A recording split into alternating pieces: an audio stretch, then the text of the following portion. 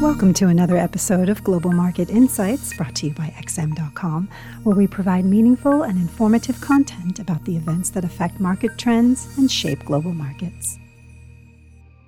This is the Daily Market Comment podcast for Monday, January 11th by Mario Hadjikyriacos. I'm Christina Marujos, and thank you for joining us at XM.com. Hopes that the Biden administration will unleash a federal spending spree came to fruition late last week after the incoming U.S. president pledged a new relief package in the trillions of dollars to revitalize the American economy. The details of this plan will be unveiled on Thursday in what will probably be the week's main event. Global markets were over the moon. U.S. stocks roared to new record highs, crude oil jumped to fully recover its pandemic-related losses, and Treasury yields spiked as investors dumped bonds in anticipation of bigger deficits and a rosier economic outlook. The wild card was the dollar, which raced higher too. Promises of runaway government spending are usually a negative input for a currency, but lately this dynamic has been unable to keep the dollar down. What has changed? It seems the market is becoming confident that all the spending will ultimately turbocharge U.S. growth. The narrative so far was that all the Trump-era stimulus would only generate some inflation down the road without any spectacular growth, which depressed real interest rates. But with Biden promising to deliver even more juice to the party, investors now seem to be bracing for a spell of scorching U.S. growth.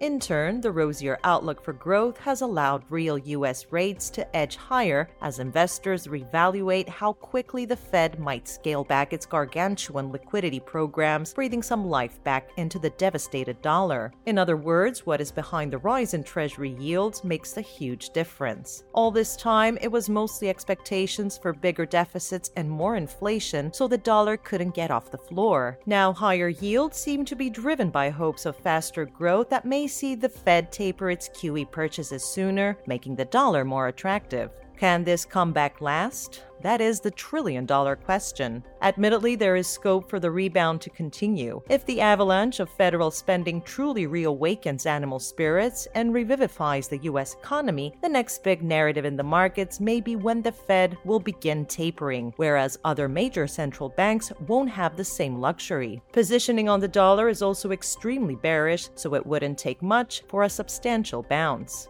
On tapering, Fed Vice Chairman Clarida dropped some hints on Friday. He said that several downside risks have diminished due to the vaccines, but he still expects the Fed to keep the current pace of QE throughout 2021. Reading between the lines, this implies the tapering process can begin in early 2022, and if markets sense that much, this could become a major theme much earlier. The euphoric mood has inflicted the most damage on gold prices and the Japanese yen, as both tend to suffer when global bond yields edge higher. Bullion in particular fell like a stone on Friday, sinking towards the $1,850 region as the growth trade fired up and investors rotated towards riskier plays. On the data front, the U.S. jobs report for December disappointed, with non-farm payrolls falling by 140,000 for the first time since April. Nonetheless, markets barely reacted as the grim numbers account for a period before the latest round of stimulus was approved. Plus, the dire state of the labor market may pressure the Biden administration into delivering a bigger round of relief.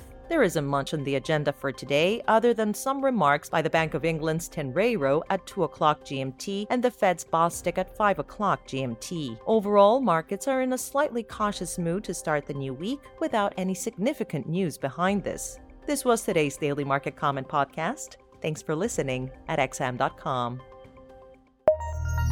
Thank you for listening to another episode of Global Market Insights, brought to you by XM.com. For more in-depth technical and fundamental analysis, be sure to visit www.xm.com/research.